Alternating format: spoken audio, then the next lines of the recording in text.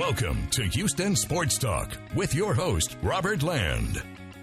Thanks for checking into the best Houston sports podcast. And joining me is a longtime friend of the show, Jason Braddock. We go way back. All of you know Jason from his years in Houston radio. But Jason, you've joined the podcast arena, right? What's the latest? I have, yes. I've partnered up with Aaron Wilson, you know him from the Houston Chronicle. He's been in here in Houston, still in Houston, covering the Texans daily. Now he's an NFL insider for Pro Football Network. And so we've got the Houston Football Show. We kicked off last week, season 1, episode 1. It'll come out every Tuesday. So episode 2 is this Tuesday. So be sure to check that out. We're on all the podcast platforms as well.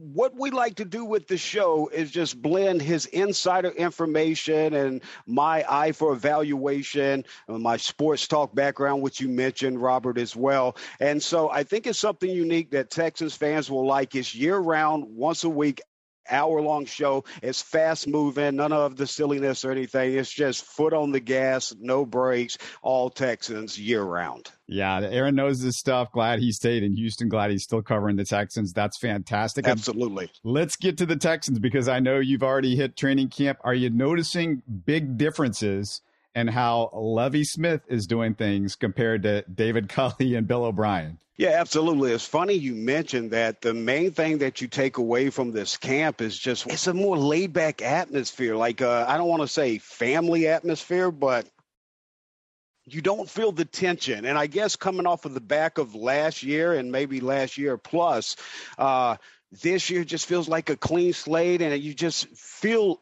I don't want to say inside that building because we've been out there on the practice field at Methodist training, but out there in that atmosphere, guys just seem to be more relaxed, but they're still going hard. You can tell they want to play for Lovie, but Lovie's made an environment where I'm watching Laramie Tunsil today, and Laramie was reminding me of Shaq. There's just over huge personality, huge being, great personality, great mood, cutting up. I've seen him working with Titus Howard, both of them going back and forth, working on technique. I've seen him working with Jonathan Grenard behind the scene. And I asked him about that today, and Tunsil said that, yes, not only do, I like taking pride in helping my teammates, but I get a lot back out of it as well, too. And something to hear that from a vet, one of the top paid at his position, man, lets you know the atmosphere and his mindset. Had a little bit of fun with the media today when everybody they asked him about, he just referred one word, dog. And if you recall, just here recently, he had the one word tweet, dog. So there you go. It's coming full circle, Robert.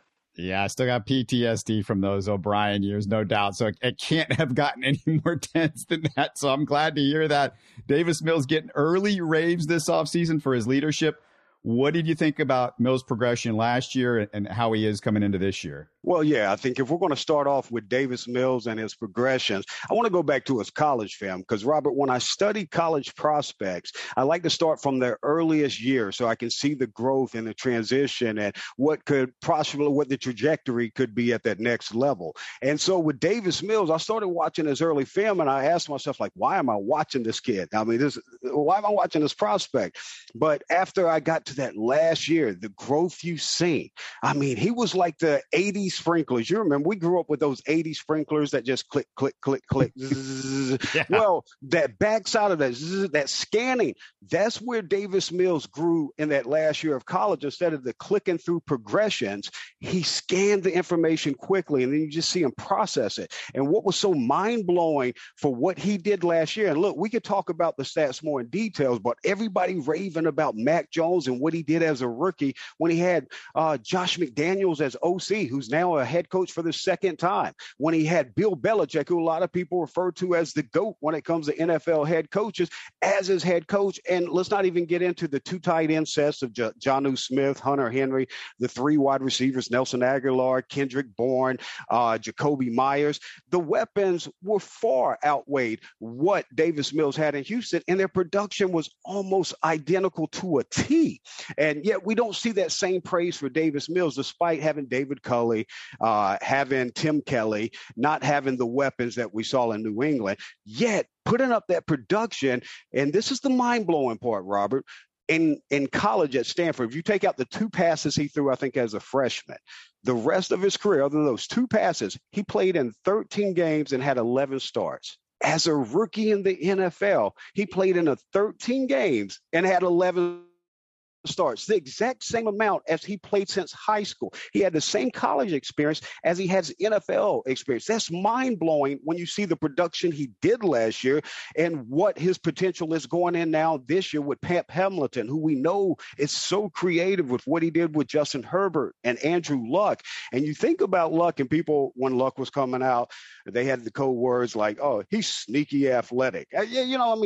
Luck's not going to have a 4.4 40, but he could move the chains. And at that time, we saw the craze of Kaepernick and Chris Ault down there at Nevada with the pistol offense. And we saw Pep put that in the NFL there with Andrew Luck. And we've seen Robert Griffin III at that time. There was just this big craze with it. Pep's got that in his bag, and he likes to talk about not being pigeonholed into saying, I run a West Coast offense. He likes to say, I've got the Don Coryell treatment. So there's going to be vertical threats and attacks to the offense. He's already shown the pistol offense. He's shown the RPOs. There'll be zone reads. I think it's going to be a creative offense. And not to get too far ahead here, Robert, but I think the key when we talk about the lack of talent at that wide receiver position is going to be 12 personnel, getting the 2 tight ends on the field and limited to 2 wide receivers on the field with that 1 back as well. Yeah, I want to get to the weapons in a second, but Lovie said the Texans have 2 of the best tackles in football in the last couple of days, which made me laugh because it seems like every Texans observer, not on the coaching staff, thought Titus Howard should have been playing tackle instead of guard last year. Well, since he came out, the guy flipped from left side to right side at tackle flawlessly. And I get you could get pigeonholed into having a guard's body. A lot of evaluators when he came out said he's got a guard's body. And so they get set up on the small school, him coming out of a small school and concerns about tackle. So obviously, maybe it's a little bit safer if we move inside the guard. He's got that big body, but if you watch the film coming out when he played left tackle, when he played right tackle, and he would flip. What was insane about Titus Howard is that he would flip sides depending on the arm of the quarterback to protect the blind side at times. If there's a left-handed quarterback, you'd see him at right tackle just to protect that blind side. And if the right-handed quarterback come in, he could flip over to the left side. I can't overestimate how difficult that is to do for any prospect, especially at any level in college football. But he brought that into the NFL. They did toy around with kicking him into that guard position to play Charlie Heck. They still really like Charlie Heck. Lovie talked about him and Cedric Ogbuehi today. And Lovie's exact words, what he feels like that tackle position is his deepest position on the team, or one of them. And he named off Charlie Heck and Ogbuehi, obviously after Titus Howard and Laramie Tunsil. Should we see a big leap at guard with Kenyon Green and A.J. Cann? Well, we're going to have to pump the brakes. I love Kenyon Green, like this tape coming out. Love the pick there at 13. I thought it was smart instead of forcing the tackle there when you got Titus. There was talk about, leave Titus here and then maybe go get a tackle, place him on the right side, make the best 5 out there. And it felt like overkill for that position because like Lovie and the buzz is coming out of Houston is that they feel like they've got the best 2 tackles in the NFL. And I don't think that's hyperbole. And these guys are happy. That should be scary for NFL because these 2 tackles are happy. That the environment's different. I just can't explain. You have to see yourself. But when you have athletes, professional athletes, especially with the type of year that was last year, come back refreshed, have a good environment with Lovie Smith, Foster's. I think that offensive line, the sky. But on Kenyon Green, we know he's coming back from injuries, been banged up. It's just starting to get back out there. Pads went on today, and I'll be honest with you, he's going to have to work his way back. He doesn't look like he's there. And honest, this is just Jason Braddock's eye, and maybe it's lying to me, but it looked like he was struggling a little bit with that heat and conditioning, and that's too big coming back from injury. So I wouldn't hit that panic button on Kenyon Green. That being said, I wouldn't project him like, hey, week 1 starter, because they have some other vet guys that they have been able to plug in there and get a look at, and they feel comfortable with. Lots of excitement in the backfield with Marlon Mack and Dameon Pierce. Any early thoughts on how they look and if we should see a huge improvement in that? It's not been a good position for the Texans. Well, I still write about fantasy football with my good friend, Dr. Roto. We've known each other going back. The first podcast I ever did was in 2011 with Dr. Roto. It's called Fantasy to Reality. He would give you the fantasy side, and he drugged me into fantasy football from that show. He'd give you the fantasy side, and I'd break down the X's and O's of the game to it. And so I mentioned that because I'm looking at evaluations at running backs and who steals in fantasy drafts. And I'm telling everyone, I did SiriusXM interview with Doc on Saturday, and I told him, I said, Dameon Pierce, 100% I'm going to have shares in. Obviously I don't like drafting early because of injuries in camp, but the one benefit to drafting early is that if you feel like you've got an inside edge on a prospect, like last year I was super high on Cooper Kupp.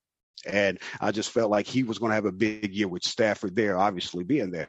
This year, Kupp's value so high in fantasy, and Allen Robinson's been playing with Blake Bortles, Mitch Trubisky, Justin Fields' rookie season. Now he gets Stafford, and he plays opposite of Cooper Kupp and a Super Bowl championship team. I'm going to buy on Allen Robinson low rather than pay max price for Kupp. And that's not to say I'm down on Kupp. I think we see another monster year from him. All that being said, bringing it back full circle here to Houston is Dameon Pierce. Don't tell me about Rex Burkhead. Let me tell you about Rex Burkhead here for those listening. Burkhead last year got his most carries he's ever had in an NFL season. I think it was 122. I may be off a little bit there. But on those 122 carries with that role, he was 49th out of 49 qualified running backs with 3.50 yards per carry. Burkhead's not the answer. They're going to try to force the New England running back by committee, but Dameon Pierce is that lead back, and people might say, well, I'm hearing Marlon Mack's looking good. He is. I hope he stays healthy, and he has looked good. But you've always heard me, Robert, and however many 10-plus years of Houston radio, I've said this cliche over and over again. As humans, even professional athletes, we don't get healthier as we get older. Marlon Mack in 5 NFL seasons has never played more than 14 games in one season. He's never started more than 12 games in one season. And in the last 2 seasons, he has a total of 32 carries. And people say, well, that's because he got injured. That's the point. Every year he does. So I think I think Daurier is going to have a role as a receiving back. I don't think they cut ties with him. And obviously, let me say this because we're early on in camp.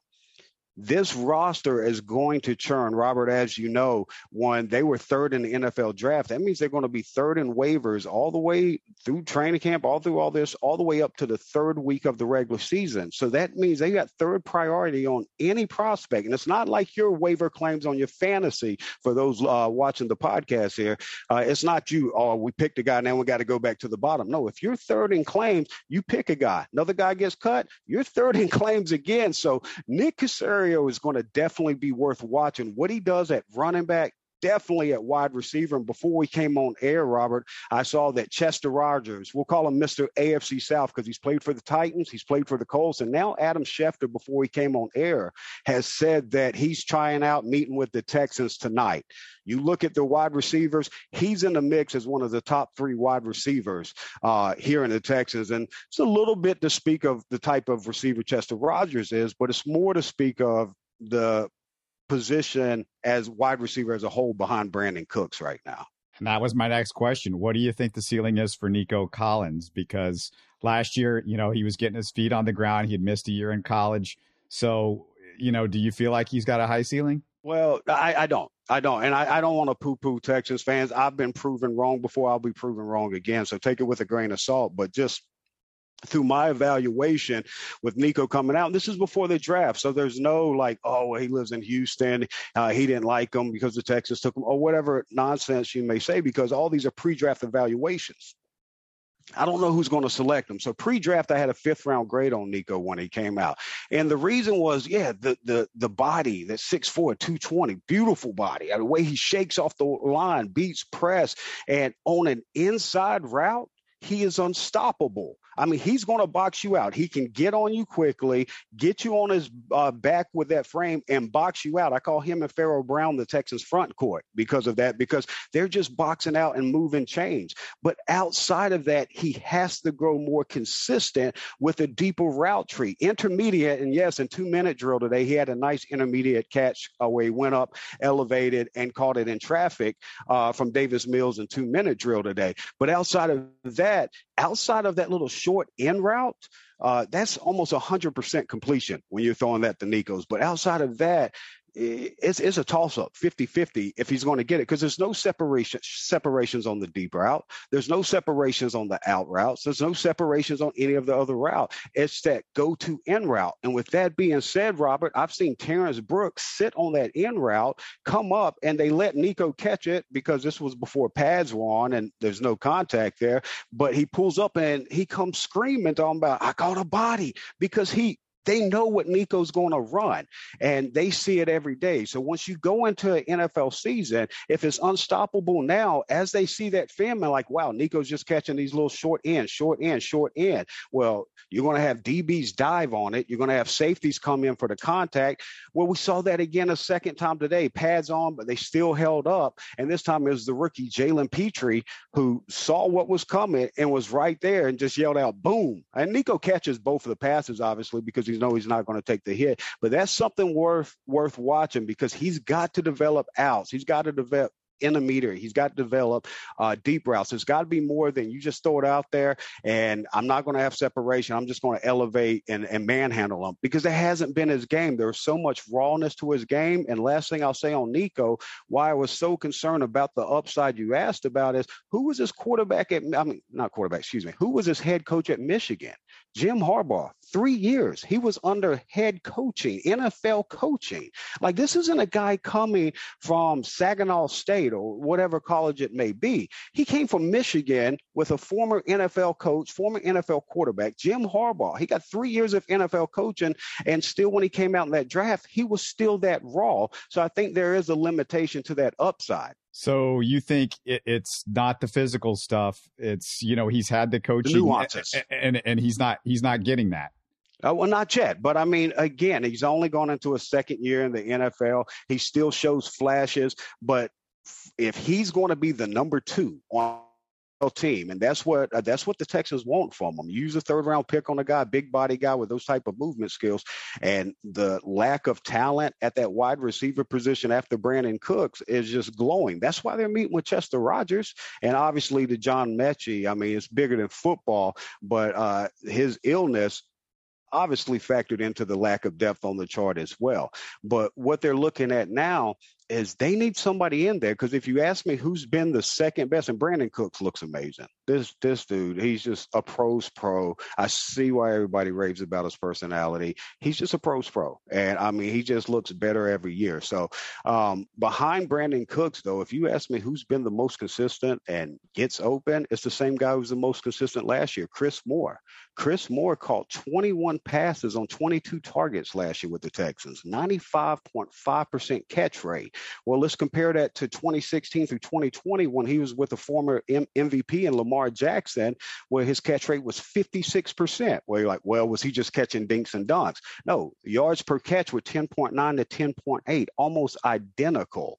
And he did that. Davis Mills helped do that. And Chris Moore, to his credit, was able to catch 20. Only one ball hit the ground out of 22 pass attempts. And I don't think enough's been made of that. So I've come into camp with an eye on Chris Moore. Today, every one-on-one rep he went into, he won. Every rep he had, except in 2-minute late, Davis Mills overthrew him on a pass. He's always open. The ball never touches the ground. He uncovers quickly. He's in the mix for a top 3 wide receiver. And right now, he's looked the second best if we're talking consistently playing like a pro, being where he's supposed to be and making the catch, making the play every time. It's Chris Moore.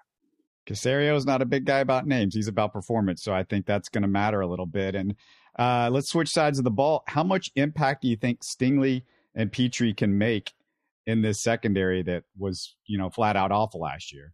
Immediate. immediate impact. Derek Stingley, he's going to have rookie moments. You're talking about a guy that they may go out there and say, week one, hey, we want you to own the opposing team's number one wide receiver, shadow him, mirror him, whatever you want to call it.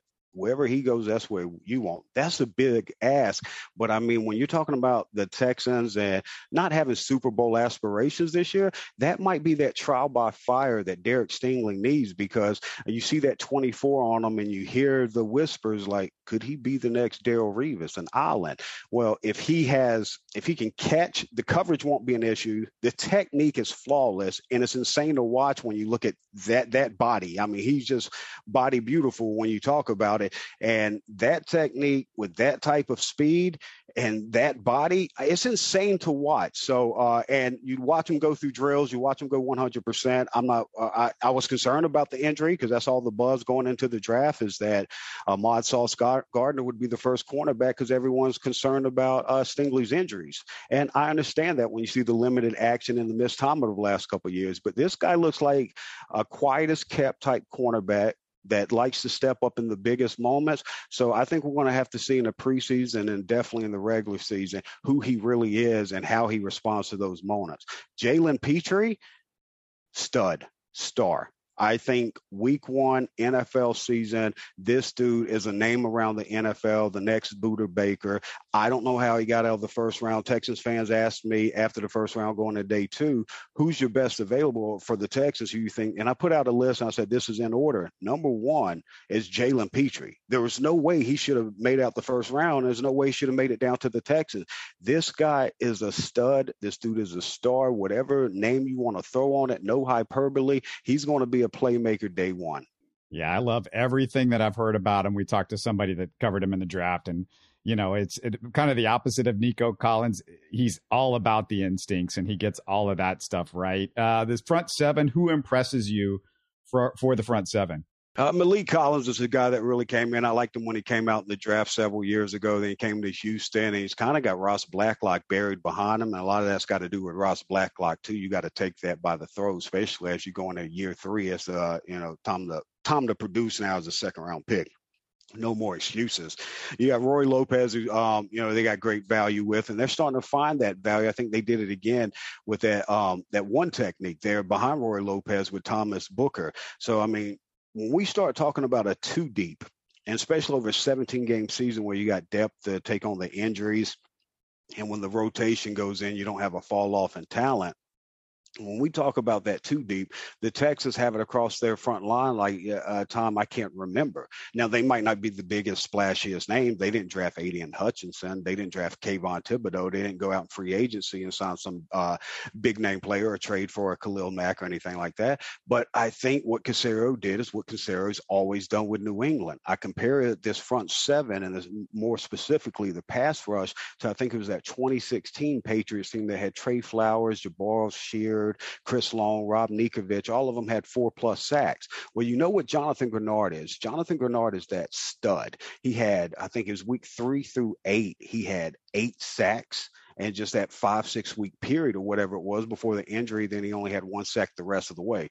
35-inch arms on Jonathan Grenard. Long arms, has that spin move technique. Like, he'll really grow. But opposite of Grenard, they brought in these vets, like reminiscent to that 2016 Patriots. Again, I believe it's 16 Patriots with those guys I mentioned, but here it's Mario Addison, it's Rasheem Green, it's Jerry Hughes, Jordan Jenkins out injured right now, but he could come back in that mix. So they just have this well blended mix that's going to keep a healthy rotation where that pass rush is consistent, down in, down out, with minimal fall off.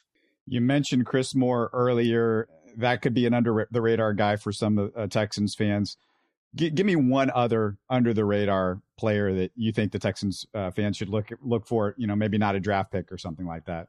A guy I like I liked him coming out. He reminded me more of a CJ Prosise, a guy that could do some things out of the backfield and receiver. But the Texans, I think they probably like him at receiver. And he spent 2018, 2019, and 2020 with Davis Mills. He's 6'1" with a 6'5" wingspan, and mentioned it today because he just came off a great day where he plucked everything out away from his body with that 6'5" wingspans. DBs, even if they were on top of him, where in a lot of cases they weren't, they couldn't break up the ball at the mesh point because he's catching it so far out and away from his body with that insane 6'5" wingspan. And again, 3 years of chemistry built with Davis Mills there at Stanford. I think he's a guy to watch. A guy, I'll be honest with you, I didn't know much about coming into this. Davion Davis, today he caught my eye. When we look at that slot position with John Mechie, the unfortunate illness, and how that probably opens up that slot position quite a bit there. And if we look at guys that could get in the mix there, I think Davion Davis got in that conversation today. He just kept finding a way to get open quickly as well, too. But Connor Weddington's a guy I think could get a 5th, 6th wide receiver spot on this team if they bring in, and I'm saying that's even after they bring in a Chester Rogers, because at this point, I would be shocked if Chester Rogers doesn't sign tonight after visiting with the Texans, because at this point, where can you go in the NFL out of 32 NFL teams, 30 not counting the teams you've already played for? You're familiar with the AFC South. That's all you played in. And where else are you going to go where you could be a top 3 receiver right now going into camp? And that's what he would have here in Houston. He'd be in that mix. Yeah, it sounds like you are more excited than you've been in a while for the Texans, which is great to hear. Great stuff. Let me just remind everybody again, it's the Houston Football Show podcast, right? With you and Aaron Wilson. That's absolutely right. Every Tuesday evening, you'll see it. You'll get the alert. It's coming out. Houston Football Show, episode 2 tomorrow. And we'll obviously be talking a lot about what we've been seeing out at camp and what we see tomorrow as well. At Jason Braddock on Twitter. It's Jason with the Y if people have forgotten. And you're still writing for Dr. Roto as well? Yeah, I still write for Doc, do some evaluations. I'll continue to do some fantasy articles, in-season sleepers, different evaluations, things as that as well. Fantastic. Well, love talking to you. Love catching up. Just a reminder to our listeners, yes, we're going to talk Astros in the next 24 hours in the trade deadline and what's going on. As me and Jason are talking, everything's busting loose and everything. So we're going to get into it as soon as that trade deadline hits at the end of Tuesday, and we'll have a podcast on that. But thanks so much, Jason. Love talking to you. Love catching up, brother. Man, it was awesome catching up, seeing you. Thank you for the invite, Robert. Hope everybody's doing well. Man, great to see you. You're listening to Houston Sports Talk. Don't forget to follow Houston Sports Talk on Facebook and Twitter. Subscribe to us on iTunes, Spotify, the Google Podcast app, or the Stitcher app. You can support us by giving us a 5-star review on iTunes or by telling your friends about us. Spread the word, everybody. Thanks for listening.